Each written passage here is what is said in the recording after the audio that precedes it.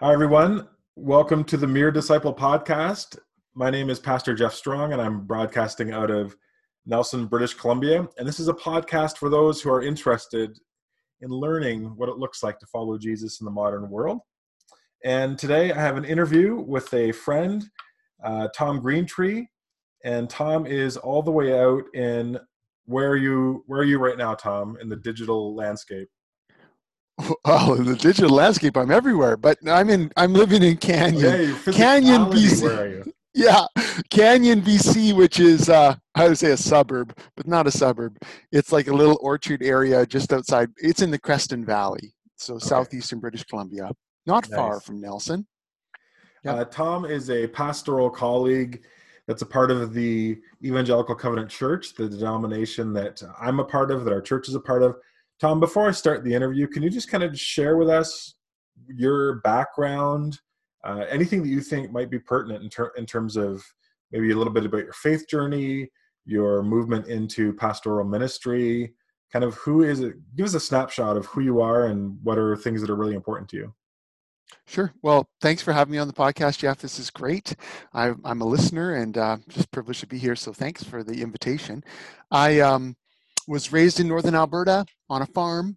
So I am very much a farm kid. And my dad worked outside the farm whenever there wasn't farm work to do, but we were raised riding horses and on a, you know, we farmed about 500 acres of grain. And so I had the experience growing up in a very great home, a Christian family.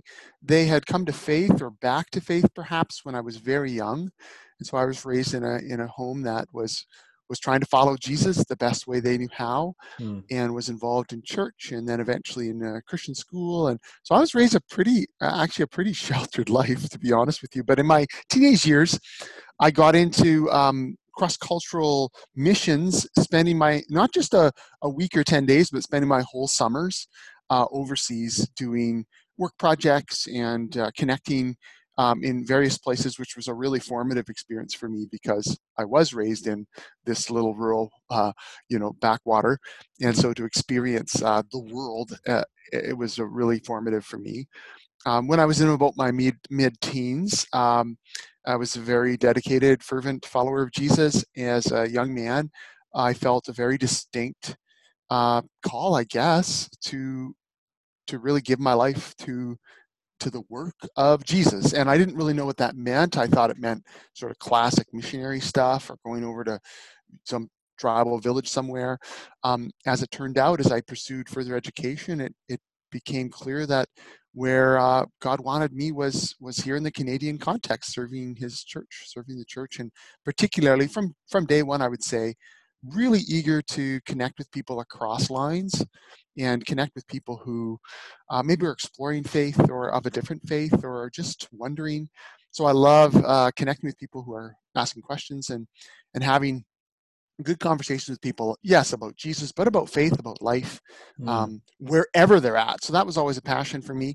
It led me to work formally in church settings or in parachurch settings, which is organizations that exist kind of alongside the church. So I spent a decade in a church up in Grand Prairie. During that time, I pursued some graduate study through Regent College, which was really formative for me. Then I went and worked with InterVarsity Christian Fellowship, which is like a mission organization to work with university students in Canada. I did that for 6 years, and then launched into this pastoral work. Now I've been up here in the Creston Valley at the Erickson Covenant Church for 9 years as well. Hmm. Um, but we moved here with a desire for a greater integration of our faith with creation care, with the land, which is a bit of a returning to my roots, I suppose. But my wife and I and our two boys, we came out to the Creston Valley. We bought a little farm, and not only do I work as a pastor, but I have a little I say working farm, but it's a hobby farm, a mixed farm. I raise animals, pork and chicken and beef and uh, some sheep right now, and then some gardens and stuff. So we really enjoy that. It's not just about the good food and the clean air, as it were. We enjoy that, but it was for us a step toward. Um, okay, this might be a longer question than you were answering you're looking No. for, but just as a snippet, we really began to see that what it means to be human is to have four relationships kind of integrated: our relationship with God, our relationship with each other. And the relationship with each other is a big category, can cover global politics down to, your relationship with your kids or friend, marriage. But a relationship with God, relationship with each other, our relationship with God's creation, and then also our own internal relationship with ourselves. Those four relationships, which we feel like those are fundamental to what it means to be human and flourish as a human. And when we were sort of working that through and thinking that through, there was just a recognition in our own lives that this creation piece was like, there was just not a lot going on there. And how people respond to that can be different. People really get into hiking or really work on conservation efforts, and that's awesome. There's so many different ways that we can approach that relationship. For us personally, we felt like a real need to be connected more personally with our, as it were, our own piece of land. And we Mm-hmm. recognize that that's not an option for lots of people because of work or economics. It just worked out that we were able to do that, and we're thankful for that. So getting our hands in the dirt and having that integrated with our faith in Christ and our love of neighbor and raising of our kids and just, yeah, working on those four relationships and seeing them integrated was a real important part, a journey for us, and we were learning a lot through that. So moving here was part of that movement of greater discipleship in terms of earth care, but it was also a move back into pastoral work, which was a real passion. And that's where I'm at now. So I, like you, Jeff, I'm happy to be part of the Evangelical Covenant Church. I was just ordained last year, and really feel like I found my tribe and my family in Mm-hmm. terms of that, but also here in this valley too. Just love it. That's awesome. Yeah, one of the things that you do that I think is really fun that you've started is your little worship sets out in the field with your animals and your guitar. I think that's really fun. Right after we're done chatting, that's my next thing. Literally, I'm walking out there to sing with a goat, and he's been the real hit. I mean, Oh, people are totally. like, "Wow, we like your songs," but the goat, man, the goat. Yeah, can And you start an I, Instagram account following your goat, Tom? That'd yeah, be as great. long as your dog follows it, yeah. Isn't Rocky? Isn't your dog Yeah, it's Rocky? Rocky. Doesn't he Yeah, have his yeah. own IG account? Yeah. I know. So I yeah. keep bugging me. I'm trying to say no. I feel like there's enough digital tentacles, uh, Oh, grasping me in different directions. I gotta absolutely. gotta cap it at some point. Yeah. Lloyd's somewhat resistant too. He feels like, if I show up for your song, it's good enough. So anyway, Lloyd's the goat, by the way. So yes. um, as a pastor, I know this. You know this. People would likely presume this that we are sort of midwives to the process of change. We are often working alongside and discipling and coaching people on who want to change or who need to change or in the process of trying to change and it's not Mhm. working. And that gets tied in with all these different elements to, there might be physical challenges, could be spiritual challenges.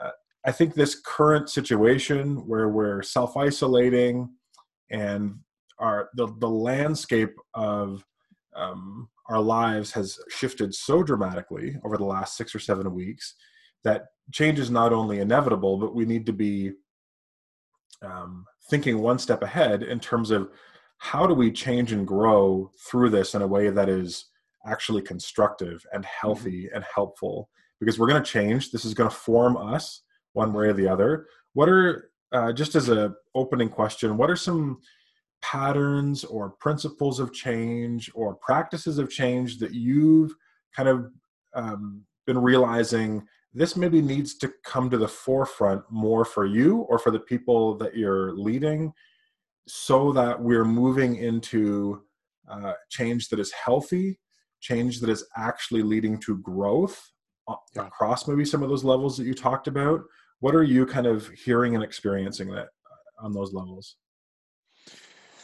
Well, it's such a temptation to live our lives just by default, right? In reactionary mode to what's happening. And of course, I think we all have been in in fairness, reaction mode to what's been going on. I mean, hello, we are all scrambling in that sense. And I Yeah. think it's been powerful because it is, I mean, lots of ways, and there'll be a ton of, reflection and debrief on this whole experience and what we've learned through it. But what I've noticed is it can really reveal, if we're open to it, it can reveal certain patterns or practices or lack in our own lives, and not in a way that makes keeps on guilt or shame or anything like that, but just it can surface things in our own heart and mind that we weren't aware of because we were pretty distracted or pretty busy. Yeah. And so there's an opportunity there to like sort of step back and go, oh, like now that I don't have all these things going on, what's rushing in to fill the void, or what am I what are my go-to addictions, for example, or Hmm. what fears are surfacing, or like how am I scrambling? How am I reacting? What I've noticed, and this is a larger thing, not just in the last um, couple months, but what I've noticed is that um, paying attention to the habits that are forming our lives is critical.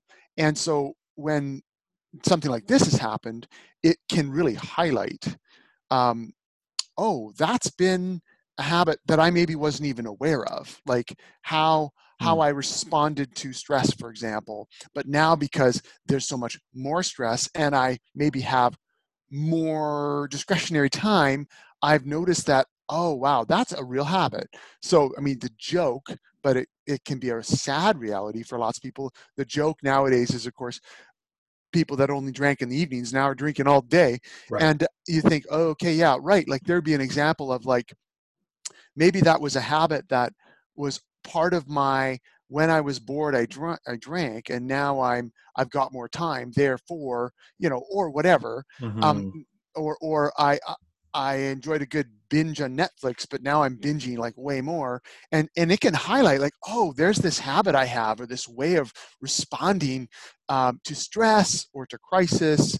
And so by paying attention to that can be really important. I mention habits because I think for me personally, but also in my conversations with people across the faith spectrum, across the experience spectrum, is my conversations has shifted from just, where do you want to grow, even goals. What goals do you have for growth? And those are good. Like I still periodically will chart out certain goals and think about like, where do I want to grow? Like, what direction do I want to go? But what I've noticed in the last number of years is that my conversations, both personally but also with others, has shifted, not away from goals, but with a much greater emphasis on what habits do I want to instill in my life? Like, what are the daily, weekly rhythms and habits that I want to incorporate? And of course, um, that's going to be influenced by maybe a larger goal, like the grand goal. I want to be more healthy. And so a lot of the conventional wisdom would be, you can't make a goal, I want to be more healthy. You've got to be specific, right? You've got to Hmm. be measurable and attainable. And I like that. Like, I think smart goals are good. But what I've noticed is, for me personally, to say I want to be more healthy, and then asking, well, what habits would I, if I incorporated those habits into my daily and weekly life, would lead that direction? I've just noticed some real exciting things, both physical, spiritual, in intellectual growth, like or learning goals, both in my own life, but also in the conversation with others. That by incorporating or thinking about habits, the habits I want to instill, it's actually taken me and taking others in some really awesome directions. So I like that. I think that's really important because in the current landscape, there's going to be some goals that will be easily transferable from the life that was to the life that is. But habits are always transferable. They're adaptable to the context, right? If I had a goal, let's say in my job, to say, well, in 4 months, I'm going to do this many sales and I want to get promoted, that goal might have made sense in November. Now, uh, restructuring the company, maybe you're even laid off, that goal is gone. and there's nothing to do about that other than try and double down and figure out a new goal. But the reality in the landscape is changing so quickly, and it's so inconsistent in some ways, so Yeah. unpredictable. What really becomes important is to say, what are habits that I want to integrate into myself as an employee or in this context, so that I can always be moving forward, even if that landscape um, isn't holding true to kind of what I'm expecting it to be in 1 month from now and 4 months from now. Yeah, I think sorry, go ahead. Yeah, and I think that's maybe why, as I think about it, maybe because habits often they're going to be connected to goals, but maybe they also are more connected to what we might call value. Like, so for example, if I value connectedness in my relationships with my work colleagues, just to take up your example, and now, okay, now the landscape has shifted. I'm not, maybe for some of us, we aren't going to work every day. Others are, of course. But then maybe how, like, what habit needs to be in place so that I can still be connected. Right. So the context can shift, as you said. But if my value is connectedness, for example, or my value is a healthy physical body, or my value is I want to be, growing in a certain way, then it's going to ask, well, not so much what are my goals in that area, but what are the regular, somewhat, even sometimes inobtrusive habits that I'm going to make part of my life in such a way that over time they are the way I do life. They're not even something I'm not having to even. The thing about a good habit is it does become more instinctive. Even a habit that um, we at first had to really, not fight to do it. Like we had to really, the old joke about, how hard it is to instill a good habit, but bad habits are super easy to learn. But uh, after a while, we want habits that just form the core of our life. Like this is how we do life, and in some ways, it's intentional, but it doesn't require the same amount of intentionality as it used to when we instilled it, right? Mm-hmm. And so those habits, they can really carry us. So it does take, I think, at times, a drilling down on, like, what are our values, or what are even some short-term goals that will require a certain habit. But I think really focusing on habits regularly. So this last year, actually the last couple of years, I think I love New Year's, and I love New Year's goals and resolutions. I'm one of those guys.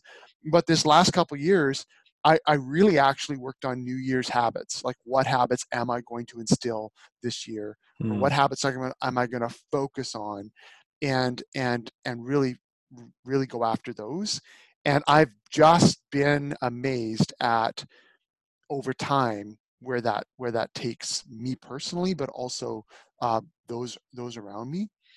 And the thing about, I think that um, my tendency with goals is to set them too high, and they're too big. And when I was thinking about this, I was thinking, the old BHAG, big, hairy, audacious Audacious goals, goals. Yeah. which I do think have a place, and I think there's a good place for a stretch goal.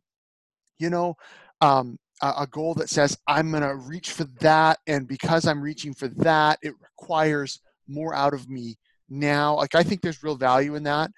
But what I noticed is I have a tendency to set up a BHAG in about 17 different areas of my life, and it's just impossible. Like, I can't do that. I can't be Mm. that. And so because I have a tendency to overreach, then I'll end up underperforming, in that sense. And and and I'll end up just not I'll end up spinning my wheels or feeling paralyzed. And so the last couple of years, what I started doing is, instead of a BHAG, I might have a direction I want to head. I might even have some things I want to attain. But instead, I actually think, well, what's the habit that's needed? And then what's the small habit that, if I incorporated this regularly, I could grow it? So a simple example, people are doing this all the time. Simple example, my son and I said, okay, let's start doing push-ups. And then let's just add one push-up every other day. Like, that's it. And so we started with, I don't know what it was, 15 or 20 push-ups, ground them out. And then we took a day off. And then the following day, we just pushed out one more. Hmm. And the thing, I use push-ups as an example because you can, anyone, well, wherever you're at physically, but you can start by doing push-ups in just a moment. Like, it's actually takes so very little time from your life. You could literally get up you get up from your computer, get up from your couch, get down on the ground, push out 5 push-ups, and get up and keep going. And the amount of time it took out of your day was extremely small. Hmm. And so taking a habit, making it very small with a view to how could I very slowly increase it. What I've been surprised by, and that principle has worked in lots of different areas, is that by doing that, it has led over time to very significant things that I think for me outstripped what would have happened if I'd have had that as my original goal. Like, so Hmm. I want to have, I want to, whatever, I want to be able to do 100 push-ups in a day. Well, if that had been the goal, maybe I would have then worked toward it. But what I found out that I think a lot of people would just be, well, I could never do that. So then they don't. Whereas, well, anyone virtually can do 2 push-ups, 3 push-ups. And so how do you just start where you're at and then grow from there? And I think whether you're thinking about, people who are wanting to learn how to pray, or maybe they're wanting to incorporate some reading of maybe regular reading of anything, but they're not much of a reader. How do you just start really small and look at slowly increasing it, but with intentionality? And I've just been blown away by the growth that can happen from that. Hmm. Um, that kind of incremental approach is, do you perceive in the people that you lead that the biggest stumbling block to avoiding that incremental approach is the burnout that comes from setting the really big goal, trying it for a day or two, and then being like, this is way over my head? Or the impatience of, I totally hear what you're saying, Tom, I love it, 1 push-up a day, and then a week goes by and they've only added 1 or 2 push-ups and they're like, I just can't hang with this. And or maybe they do it for a week and they're like, I don't want to invest the next 5 or 6 months in getting to 100. I'm going to try and I'm doubling. I'm going for it now. And then again, same thing. They kind of burn out. Like, is it an impatience thing? Is it kind of an all or nothing mentality that you encounter a lot, where people are like, no, if I'm going to do this, man, I'm going to get in marathon shape in the next month. Right. I think, well, you know what? I honestly think that probably is affected by our personality and our experience, so that there are some people that um, the big goal, the big push. I don't know if you're familiar with Scott Young out of Vancouver, but he features ultra learning, where you take on a massive project in a very contained amount of time, and you really do push it hard. And I think there's people that's the right thing for them. Mm. And I still think the habits is going to be the key to that. Um, so I actually think, for me personally, when I'm in conversation with people, but I'm also recognizing my own biases, there's times when the big push, the big project. So when I wrote my book, for example, I I wrote it, wrote it. I mean, rough drafted it in 30 days. Mm. So that was a super intense, super focused project that I just burned on. But at other times in that same year, I couldn't do that. So I think that um, for me, probably 2 things to that. One would be different personalities. Sometimes different people are more attracted to the incrementalism, and some more attracted to the big push. I think the second thing would be seasons of life, that if we focus on habits, they will carry us through seasons of life where we aren't as motivated because there are seasons where we are more motivated. Hmm. And so what I've noticed in my own life is that when I've instilled good habits, um, so for example, in my relationship with God, in my quote unquote devotional life, I've noticed that when I have something not even that big, but some kind of regular practice habit that even through seasons where I'm not feeling overly motivated, that regular practice keeps me going. Let me use a physical example. I have a tiny little stretch routine that I found from some two German guys out of Leipzig that I followed. I started following. It's like a 4-minute stretch routine that I do every morning, or if not morning, I do it once a day.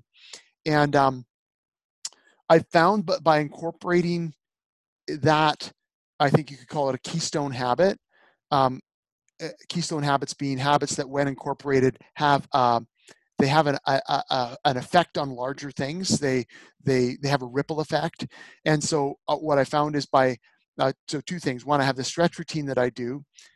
When I do that stretch routine regularly, I'll also do other physical exercise regularly. I notice that it has an effect of reminding me. I feel better. I then do other things.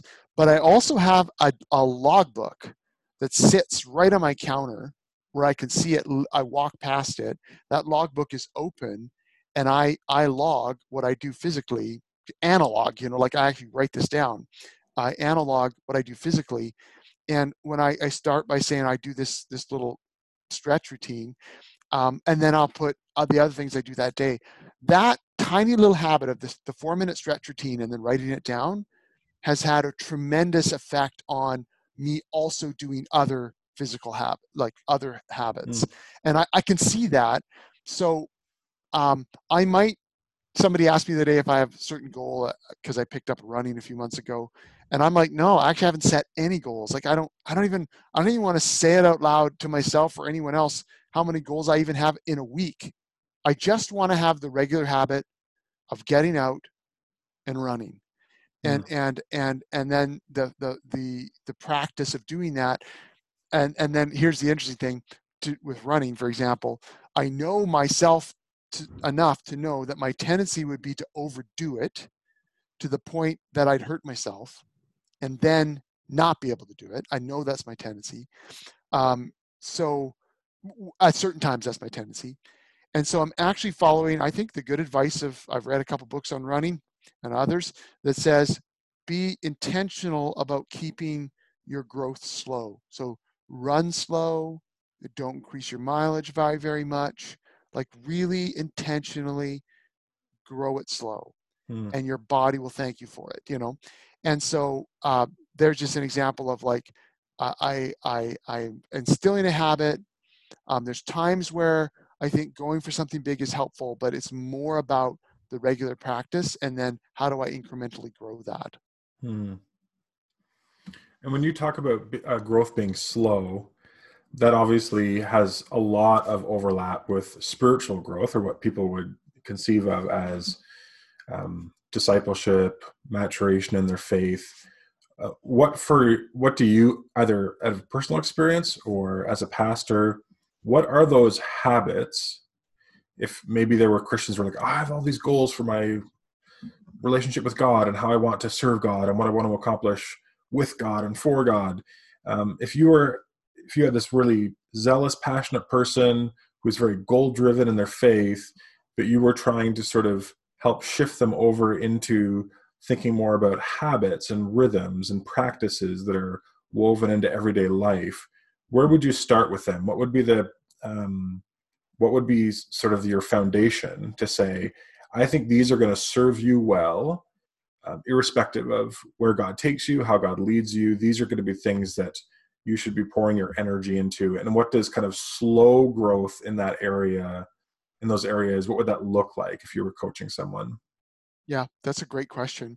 Of course, a lot of the answer to that would depend on the person, Mm-hmm. their experience, what they've done, um, pain points that they've identified. I do think that there are some basic things that need to be a regular part of a Christian's life, or someone who's pursuing the Christian faith.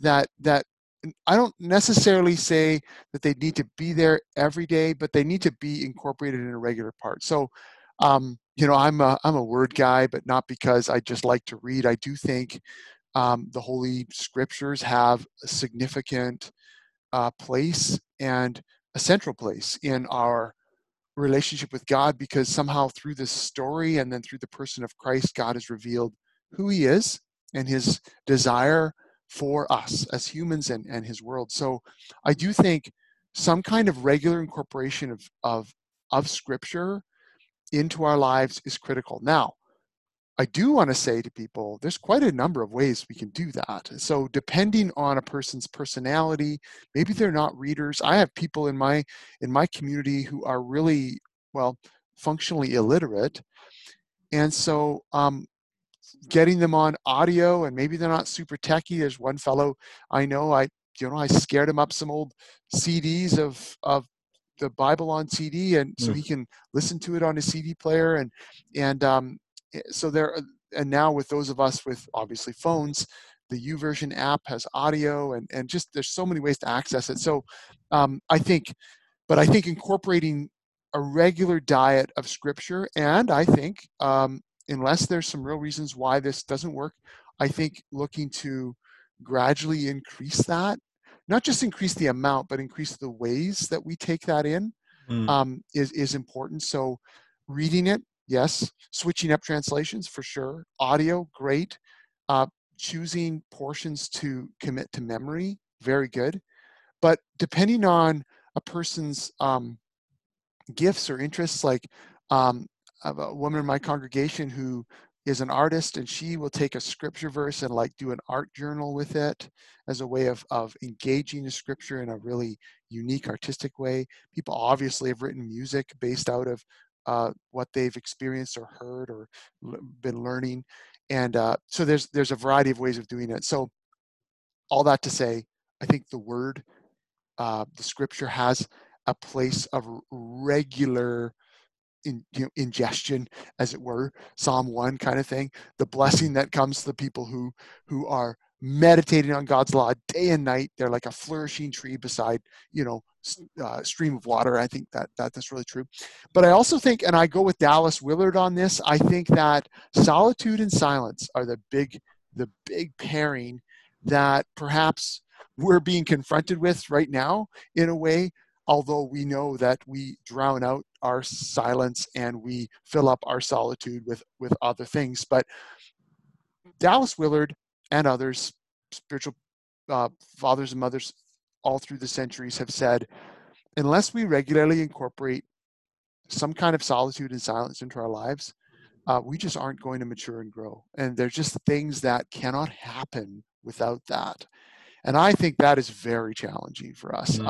I just do.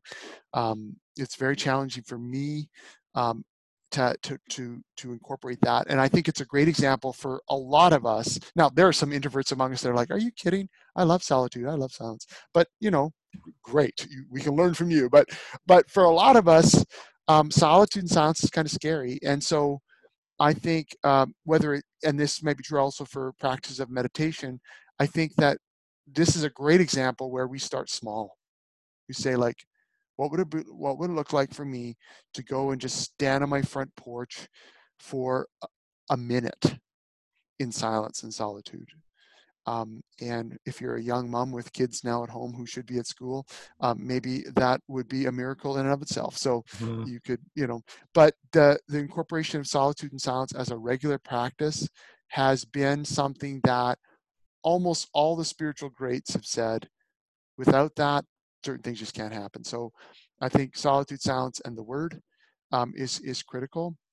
And then I think past that, honestly, there's just so many good spiritual practices and habits that help grow us, but it's very easy at that point to get overwhelmed by all the options. And I think, based on our personality, based on our spiritual giftings, based on a circumstance of life, figuring out a couple of healthy, helpful practices that are incorporated into our daily lives, but also being open to review those and shift those. So, for example, journaling is something that people have found very helpful, but it's not for everybody.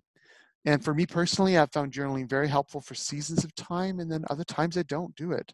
Mm. Sometimes the type of journal shifts. So whatever. But I think solitude, silence, and the word, and then from that, figuring out like what's my most. I think it was a few years ago someone wrote a book, and now I can't remember the title. Maybe Invitation to a Journey or something like that.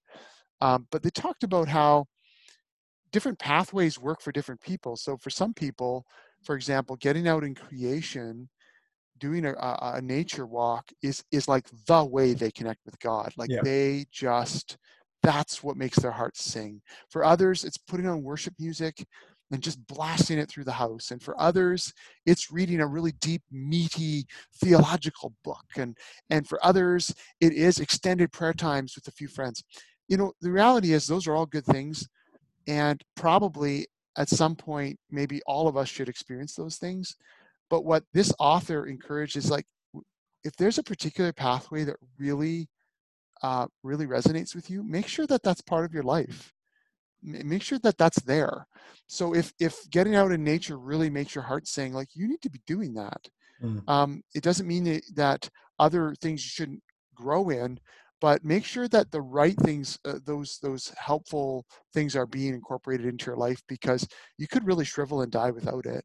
Mm. And I think that just recognizes that, we don't need to compare ourselves with others. Like I know people who read copious amounts of scripture on a daily basis, and then others would look at that and go, well, I can't do that, so therefore I can't.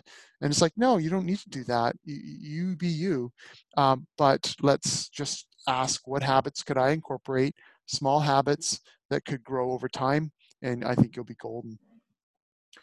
You reflected that it's really hard for us, you're, I think, speaking generally, to sort of abide and hold space for solitude and silence. Why is that hard for people in your experience? Well, I think a couple of things. One is I do think we're in a very loud culture, and so loud being, uh, we've always got something coming in, and I've been very, like, this has been a learning curve for me. Like I have had a tendency to drown out any moment of silence with another podcast or music or something, and so um, I think that what I had to recognize is that there was a sense in myself where I was avoiding the silence because I either was afraid of what I would hear or wouldn't hear, or I would feel an anxiousness at the silence. And I think we're in a very obviously digitally loud world, but we're also just constantly inundated by information, and we become, I think, somewhat addicted to it, distracted by it. And so the practice of silence and solitude, those usually go together, but not always. But silence helps us lift our heads out. And I think everything I've heard from people who've talked about, encouraging others in the practice of, for example, meditation, have said, like, or solitude, silence, is the first while trying that, it's actually like a real fight, because you have this just almost a flood in of nervousness or anxiety or thoughts. And I think it's because we are so used to input, but we're not used to um, listening. We're not used to quiet. Again, that's not true of everybody. Obviously, there's some people who did this really well, and some people who have more natural bias toward that, or more natural gifting toward that. But for a lot of us, we are very used to it, and then um, maybe addicted to it. And then I already alluded to this, but I think the second part is that we are not used to being alone with ourselves, let alone alone with God or alone with creation. And so um, having to practice being alone, being quiet, it's very against our habit, against our grain. And I think for some of us, it's a fearful thing. And during this isolation time, I'm not confident that, and I say this to myself as well, I'm not confident that we've all suddenly got all this time in silence and solitude. I actually think that we've mostly done our best and I don't mean this critically even, I just more what's reality. I think reality is we've tried to fill the void with certain things. And I think there's an invitation in there for all of us to step back and say, oh, look at that. Um, is there something else is there another way I could be responding to this? And invitation into solitude and silence, again, starting small, I think is there sort of waiting for us. And all the great mystics across traditions, so not just in the Christian tradition, have we've all you can't go anywhere without knowing that somehow being alone with yourself, being quiet is critical to spiritual growth. It's critical to just the growth of us personally as people. And I think it's because we were not meant to be always inundated with outside voice. We've got to also listen to the voice of the Holy Spirit, our own inner voice, and that takes a lot of practice. I think particularly sharp today. Mm. Yeah. Thanks for those reflections. That's really good. In the current situation where we are isolated, where you're helping people who find themselves in that situation. What are things that you're finding that are working? What are things that, to use the language of like, what's kind of stalling you out? What are things that either early on in this pandemic you kind of realized, oh, this has got to immediately change. This is not going to be fruitful in my life at all.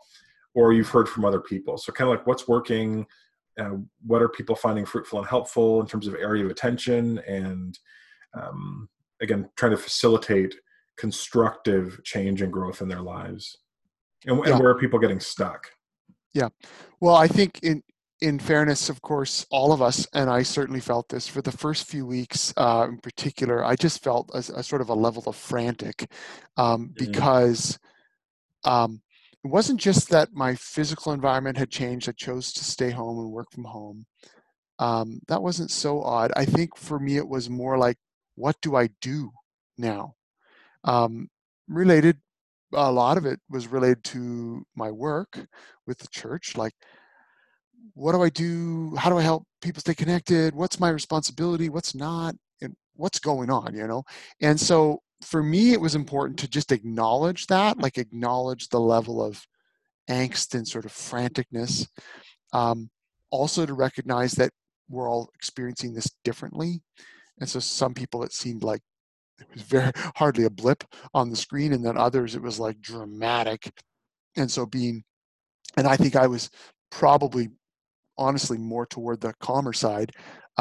So then having to remember that for some people this is a real upset, and so how to grow in that. But for me, I think it and I hate to be a broken record here, Jeff, but for me, what it highlighted was our go-to habits. Like it highlighted what are the things I went to when I was bored, when I was alone, when I was tired, when I was feeling anxious. What were those things?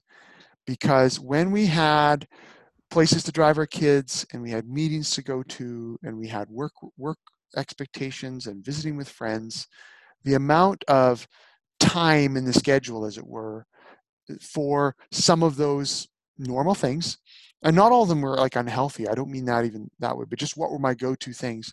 Well, there was just a less time for that. And I think when all of a sudden, like none of our evening commitments are there, all of a sudden, for some of us, we're laid off, we're at home, or we're just working from home now. For some of us, significant parts of our work were set to the side. All of a sudden, I think there's a beautiful opportunity, like it, to take almost like take stock, like, oh, what am I doing right now? Like if I was scrolling through Facebook every moment I had a chance to before, and now I'm scrolling through it like that much more, which maybe because of my anxiety, I'm like constantly doing it or whatever. Um, it actually was this great opportunity for people to say, what are the things that are making up my life? And you know, yeah, what are my go-to things? Because while I do think there's a tendency, some people were, you see the jokes around like, how are you making use of your quarantine by or isolation by learning all this stuff and doing, and again, that can get us back to like overreach, and then Mhm. some people just feel paralyzed or feel. But I do think helpfully we can say, oh, look at that, like, huh, I am now spending all this time doing X, Y, and Z, and do I want to do that? Is that unveiling? So I've had conversations with people. This was particularly around anxiety related to what was happening in the earlier days of COVID-19. Encourage people to actually like offload Facebook off of their phone and actually only like discipline themselves only to check it a couple times a day, because they it was a source of tremendous addictive and addictive behavior, but also anxiety inducing behavior, Mm. because they were just doing more and more and more of it. And so when there is this kind of shift and in our lives, I think it can have a tremendous um, unveiling effect. Like we can see things more for what they are. And I think in some of our areas of our habits and rhythms, it really could, if we're aware of it, if we're willing to ask the question, we can ask, oh, what how how did I snack when I was at home? Or what were my reading habits? Or maybe I don't have any of those habits at all. It just can be like a reality check for us if we're willing. And what I love about any conversation about any area of growth is, let's just be honest. Like, let's actually talk about true reality here. And if we can get a true honest picture of where we are and not feel guilty about that, like just like let's just put aside for a moment the guilt and shame and, oh, I feel so bad and I know I should be whatever. Okay, whatever. How are you really? Like, where are you at really? Let's get a baseline, and then talk about what's a couple small changes you'd like to make. Then I think you can begin to see um, people experience change and growth, Mm. all depending on where they're at, all depending on their personality and struggles. And I'm constantly inspired, and I know you are too, constantly inspired by people who have overcome incredible obstacles. Mhm. Um, an obvious one. So in the last 14, 15 months, um, I did lose a bunch of weight, and I lost it with small incremental intermittent fasting, and then incorporating some very small exercises into my life, and I lost like 50 pounds very slowly, very slowly. Mm. But I tell you, one of the things, and I not I wasn't like morbidly obese, but I was overweight for sure. But I tell you, watching people, I'm on this certain Facebook site where watching people who have overcome incredible odds, who've overcome the obstacle of a lot of weight, and watching them experience victory and change and growth and health in their lives, just one small step at a time, that so inspires me. And I look at that and I think, that's awesome, as they have got a vision for good health and they've made very intentional changes. Some of those changes are big, but some of them are actually really tiny changes that are leading them in healthy ways. And I think in our own spiritual lives, when we think, well, this is where I'm at, I read my Bible every couple weeks, or I've never read my Bible through, or I talk a lot about prayer but I don't pray at all, whatever it is, be honest. God knows, it doesn't matter. Just be honest. This is where I'm at. And then say, what would it look like to make one small step in the right direction and to do that thing for 3 weeks? What would it look like? Mhm. And just say, let's do that. Set the bar. I like to say, set the bar so small that it almost feels like a joke jumping over it, Mhm. because it's better to do that and then see steps uh, forward, than it is to set the bar so high that after the third day I don't have the energy to get up off the couch and try it. So I think those small wins are really important in a, for lack of a better term, in regular time and regular life. But in a season like this, where I think those kinds of wins are harder to come by, and it Mm-hmm. feels like there's so much chaos swirling at a personal level, interior, exterior, job, personal life, family, that it becomes even more critical to say, I'm going to walk 1 kilometer today. I'm Yep. not going to start by trying to run 3 or 4. I'm just going to walk one. Yep. And you do it, and it's like, well, I probably could have done more. But at the same time, it's like, that's a win. And Yep. so I think that incremental approach is even more important in a Yep. context where we're experiencing all these small and maybe even large losses. You don't want to Yep. heap another Yeah. sense of, well, things are falling apart in this area and I can't even run Yeah. for 3 kilometers. Like, Right. I'm a Right. hopeless case, right? Like, I think that's really important to be gracious to yourself and to build that momentum. I mean, that's what my wife and I have done. We just kind of started running together in the morning, but um, to your point before, recognizing if we go hot out of the gate and try and say, hey, let's at least start with 3 or 4K run. Like, Mm-hmm. we're fit-ish. We can probably handle that no problem, but we don't run a lot. Mm-hmm. And what we really, I think, made a good decision early on was to say, let's just like do one of these couch to 5K programs. And your Yep. first day, your total mileage you're going is like 2.5K, but more than half of that is walking. And the Yep. first few weeks, it feels kind of silly at times because you're like, we Yep. can totally handle this more. But as we've talked about it, realize, especially for someone like me, I'm a larger guy. Mm-hmm. The impact of trying to go too much too soon on knees, hips, just acclimatizing your body to it, right? Allowing your body to sort of adjust is really, really important. And it's been a great discipline to say, this is what it says to do today.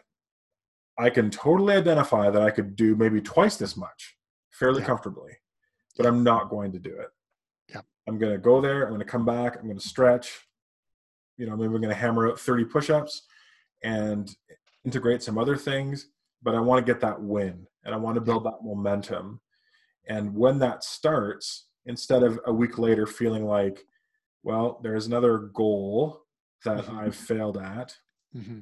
the difference between being able to, the difference from seeing that, yeah, admittedly the bar was set pretty low, but I cleared it and I'm Yep. clearing it and I'm clearing it every day and I'm clearing it every week. And Yep. I can keep stretching myself in a way that is, physically sustainable, or maybe in another area, Yep. it's spiritually sustainable or emotionally sustainable. Yep. Um, I I think think that's what's hard for people in those yeah. situations is that there just isn't the immediate fruit that Yep. comes from it, right? Mm-hmm. The capital R results, it doesn't immediately present as like, oh, this is just around the corner. So it does Right. take a lot of discipline and patience to say, yeah, this feels like, again, we're watering the plant, we're Mm-hmm. tilling the soil, but we don't see there's nothing growing, Right. at least from our perspective. Right. And then but to really surrender into the process, and Mm-hmm. this is where faith and trust comes in to say, trust the process. And but that's usually where I get tripped up too, is Yeah. trying to do something for a bit, but then after a week or after a month, the capital R results aren't in Mm-hmm. my immediate, don't seem to be on the immediate horizon, and then I get discouraged Yeah. and stop or slow down or switch to something else. I like what you said about. I think a really good practice is that, for the most part, to be able to look at it and say, I could have done more. Like, that's probably a really good gauge, especially if you're in an earlier phase of a new growth area, to be able to always say, or almost always say, oh, I could have jumped higher, or I could have ran further, I could have read more. Um, and what you said, the discipline of saying, but I'm not going to, Mm-hmm. um, I think is so much better than, I think occasionally there's nothing wrong with saying, I'm going to go out and see how hard I can go, how far I can go, whatever. And maybe to get some kind of a baseline. But these habits, especially earlier in the game, for the first number of months that we're learning something new, to say, I'm having that bar low enough that every time I clear it, I think I could do more. Um, I think that's a great principle, Jeff, because um, I know, over time we come to know ourselves more and more, and I know how much um, pride can, for myself personally, pride can slip in there and think, oh yeah, but I want to do more because I can, or whatever, and just to say, but I won't. I'm not going to right now. And I think what might be helpful for people, and it's been helpful for me, is to say, okay, this gets to the incrementalism, but also uh, thinking about the effect that can have longer term. Like sometimes, so back to the push-up challenge of adding one push-up every other day, all you have to do is do the math a couple months and realize, if I just did this, I'd be doing X number of push-ups. Mm-hmm. And you realize, like, so reading is a great example. I've had conversations with people who aren't readers, and say to people like, well, do you think you could read for 5 minutes, uh, or an audiobook? And most people would say, yeah, I think I could read for 5 minutes. And you say, well, then that's what you do. You read for 5 minutes. And why don't you read for 5 minutes a day? Sit down, read for 5 minutes a day for 2 weeks. And now, what they'll discover, a lot of people will discover, is they end up reading a little longer. And that might be an example where, when you set the bar that low, um, reading a little longer, if you were interested, is fine. But you can incorporate this practice of limiting yourself, so that when you decide to move to 10 minutes a day, for example, it will feel like, no, I can really do that because I've strengthened. When I was teaching years ago, I used to teach kids how to play guitar. And the first few weeks of guitar lessons, the biggest rule they had to follow, because usually when a kid signs up for guitar lessons, they're very eager to learn how to play guitar. They're excited about it. And so the first rule for my guitar students was this: you are not allowed to practice more than 15 minutes a day. And I'd make them sign a piece of paper that said, I will not practice for more than 15 minutes a day. Now, that sounds funny. People are like, wow, why? Wouldn't you want your kid to practice? Well, no. Here's exactly what happens to a kid that practices more than 15 minutes a day. His fingers are so sore by day 3 that they put down the guitar and won't touch it for about 4 days until their fingers feel better again. And they lose ground on the whole. Mm-hmm. So you say to people, this is an example of small habit, short amount of time, until you get the resilience to incorporate more. It's better to shoot small but consistent, small but intentional, and know that will grow over time. And in this running book, actually 2 running books that I read, they both said the same thing. They actually said your cardiovascular system, it'll actually catch up pretty quick. You'll actually grow pretty. An average healthy person, you'll be able to, your heart and your lungs, you'll be able to handle it. What won't handle you pushing yourself too much will be, as you said it earlier, Jeff, your knees, your feet, your ligaments, your bones. Mm-hmm. That takes a lot of time to grow stronger. And so grow it slowly, hold yourself back. And I think there's some wisdom there around our spiritual growth, solitude and silence, reading, whatever area of personal learning, a language. How do we, yes, there's strong evidence for example, language learning, that immersive experiences kind of really getting in. Obviously, those are amazing. But in terms of just establishing habits, I think setting smaller amounts and smaller goals, but making sure they're consistently part of your life. I have certain habits now in my life. I mentioned stretching earlier, that there's such a habit now that I can think something's not right today. What's not right Mm-hmm. today? Oh, I haven't done my German lesson, or I haven't read the Bible, or I haven't done my stretching. And that's just because they're not big habits. They're just there. And they form a part of my almost my psychology, my framework for life, with little reminders like my logbook laying open by the phone. that reminds me as well, but I can actually start to feel it physically or emotionally or Hmm. spiritually when that certain habit I haven't incorporated that into my day. Yeah, that's when you know it becomes a habit, right? When it's kind of in your bones. And Yeah, like you said, you sense it. There's yeah, immediate feedback when you do it. You're like, yes, this is right. And when you yeah, don't do it, there's this building sense of dis-ease. It's like, oh, this is off. yeah. That's right. That's right. Well, I think that's a good place to end it, Tom. I was thinking about like summarizing our chat, and I think a lot of the wisdom that I would extract from this, from what you've shared, is kind of allow this time of isolation and this extra space, allow it to expose, however embarrassing or difficult that might be, allow it to expose how you're filling up this time, and to be Mhm, looking for the patterns that, if they continue to play out, are going to, at worst, obviously, be destructive in your life, mhm, but maybe at even at best are simply going to keep you in the status quo and are going to kind of hold you back from growing. So allow that process to happen. Allow yourself to be exposed. Allow yourself to be honest with yourself and other people. And then, instead of just trying to hammer out a massive list of goals in defiance of that momentum, to say, what are habits that I want to begin integrating, or that I have, but I need to strengthen them, apparently, mhm, given what has come to my attention.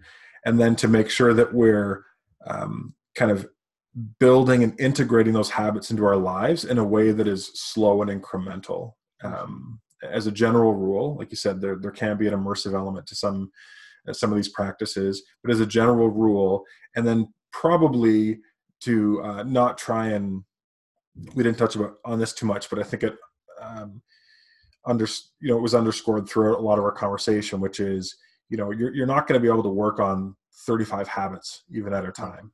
that's right. So you got to kind of create a bit of a priority list, and maybe that Mhm, priority is, I'm going to really, for the next month or two, I'm going to focus on the kind of physical dimension of my life. I'm going to make sure mhm, that I get out in nature, or maybe it's going to be prayer and scripture, mhm, but mhm, to just be gracious with yourself, and give mhm, yourself permission to not try and, quote unquote, fix or address mhm, all the areas of deficiencies, but really, hopefully, prayerfully, thoughtfully, talking with a close friend or a spouse, what are the one or two growth areas that, yeah. over the next 6 months, it's probably really wise for me to give particular attention and investment to. Does that sound like sort of a good summary?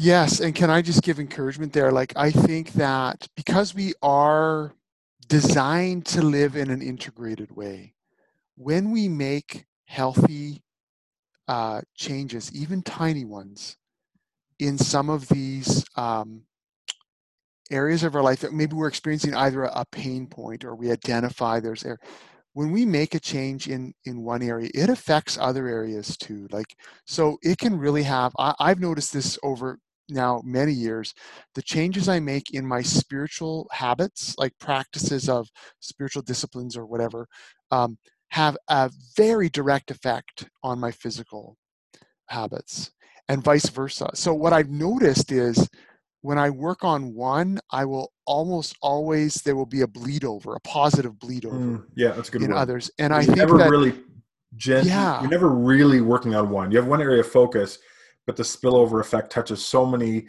other dimensions of your life in ways that you can't even always appreciate or anticipate until it begins to, you begin to that's right. feel that change. That's right. That's why I say, like, even that's why identifying, like you said, just two, maybe three areas.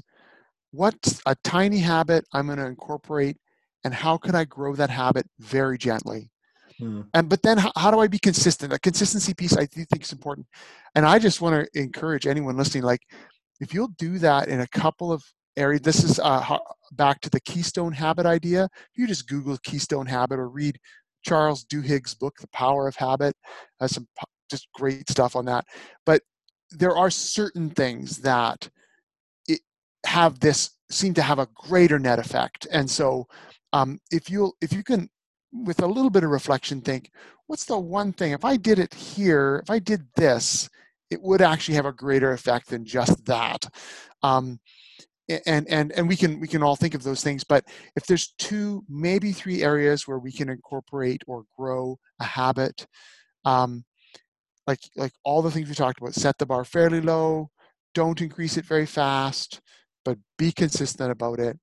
um, I just want to encourage anyone, like, if you every once in a while stretch that out over time, just ask yourself, where will I be in 6 months? Or just know that you're the thing I've noticed both in spiritual growth as well as in physical growth, is that um, the reward is in the action itself too. Like there's Mm. like so I've lost a bunch of weight and I feel better physically than I ever have. Well, that's its own reward. Like it's not just that I can run a certain amount or do a certain amount of things. It's I feel better. Like so it actually has its own reward in it, which I think reinforces the habit. But Mhm. I just It's an expansive reward in the sense that as it's not like after you go for a run, you're like, wow, I feel better. It's like you feel better throughout your day doing anything that you're doing. absolutely. Yeah, you feel sharper, you feel better. And I want to say that, like, so the direct connection, like, I am more disciplined, and I say disciplined, but more regular, more consistent in my spiritual practices when I'm more regular, consistent in my physical Yeah. practices, because we're whole people. We're Hmm. never meant to be divided up into little compartments. We're whole people. How our bodies our bodies pray as well as our minds and our spirit, as it were. We're whole people, and so pulling that all together. And so again, just summarizing what you said, I totally agree. And I think encouragement for anyone would be two, maybe three areas, but if just start with two, set up some regular habits. And maybe the one piece we haven't talked about here is, for some people, not all, but for some people, having a partner in crime can really help. You Mm. mentioned running with your wife. Having someone, a lot of the last year, my physical exercise was with my two teenage sons. Like, so we'll do push-ups and we'll do planks and we'll just do it in our part of our regular life. Hey, Dad, let's get down and do some push-ups. Oh, okay, let's do some push-ups. And so there's encouragement there. Whereas my intermittent fasting was my sister-in-law, and it Mm. was mainly messaging through Messenger, and just you know seeing the gains and stuff. So different people, I think, for different things, but enlist some encouragement, enlist some, and that's actually one area where I think there's some tremendous Facebook groups and stuff. If you don't have someone specifically in your life, there's other people who are like this intermittent fasting site that I'm on through Facebook. They are just incredibly encouraging people. Like, Mm. they will cheer you on for anything. And so there are great people that you can enlist as an encouragement and a habit, and raising your vision and reminding you, that can be really encouraging, and I think a really important thing for people too. But go for it. It's awesome. Yeah, that is awesome. It's encouraging to hear that, Tom. Uh, Before we close things off, if people are listening to this and they're like, "Hey, I really like Tom's voice and what in terms of what he's saying and what he's offering," how can people connect with uh, your teaching? And you mentioned a book. How do people get a hold of that? Thanks, Jeff. Yeah, I'm a regular communicator at our church, Erickson Covenant Church. So I know there's lots of preachers people can listen to, obviously, yourself included in that, Jeff. I regularly we put out a podcast as a church, which is just my messages at ericksoncovenant.ca. Currently, with what's going on, we're actually recording whole services. They're about 45 minutes long, which includes teaching, but also some music and stuff, which I'm currently leading as well. Again, that's all available at ericksoncovenant.ca. I have not been writing very much over the last 6-8 months, but I do have a blog that I have regularly posted on in the past, which is just my name, tomgreentree.com.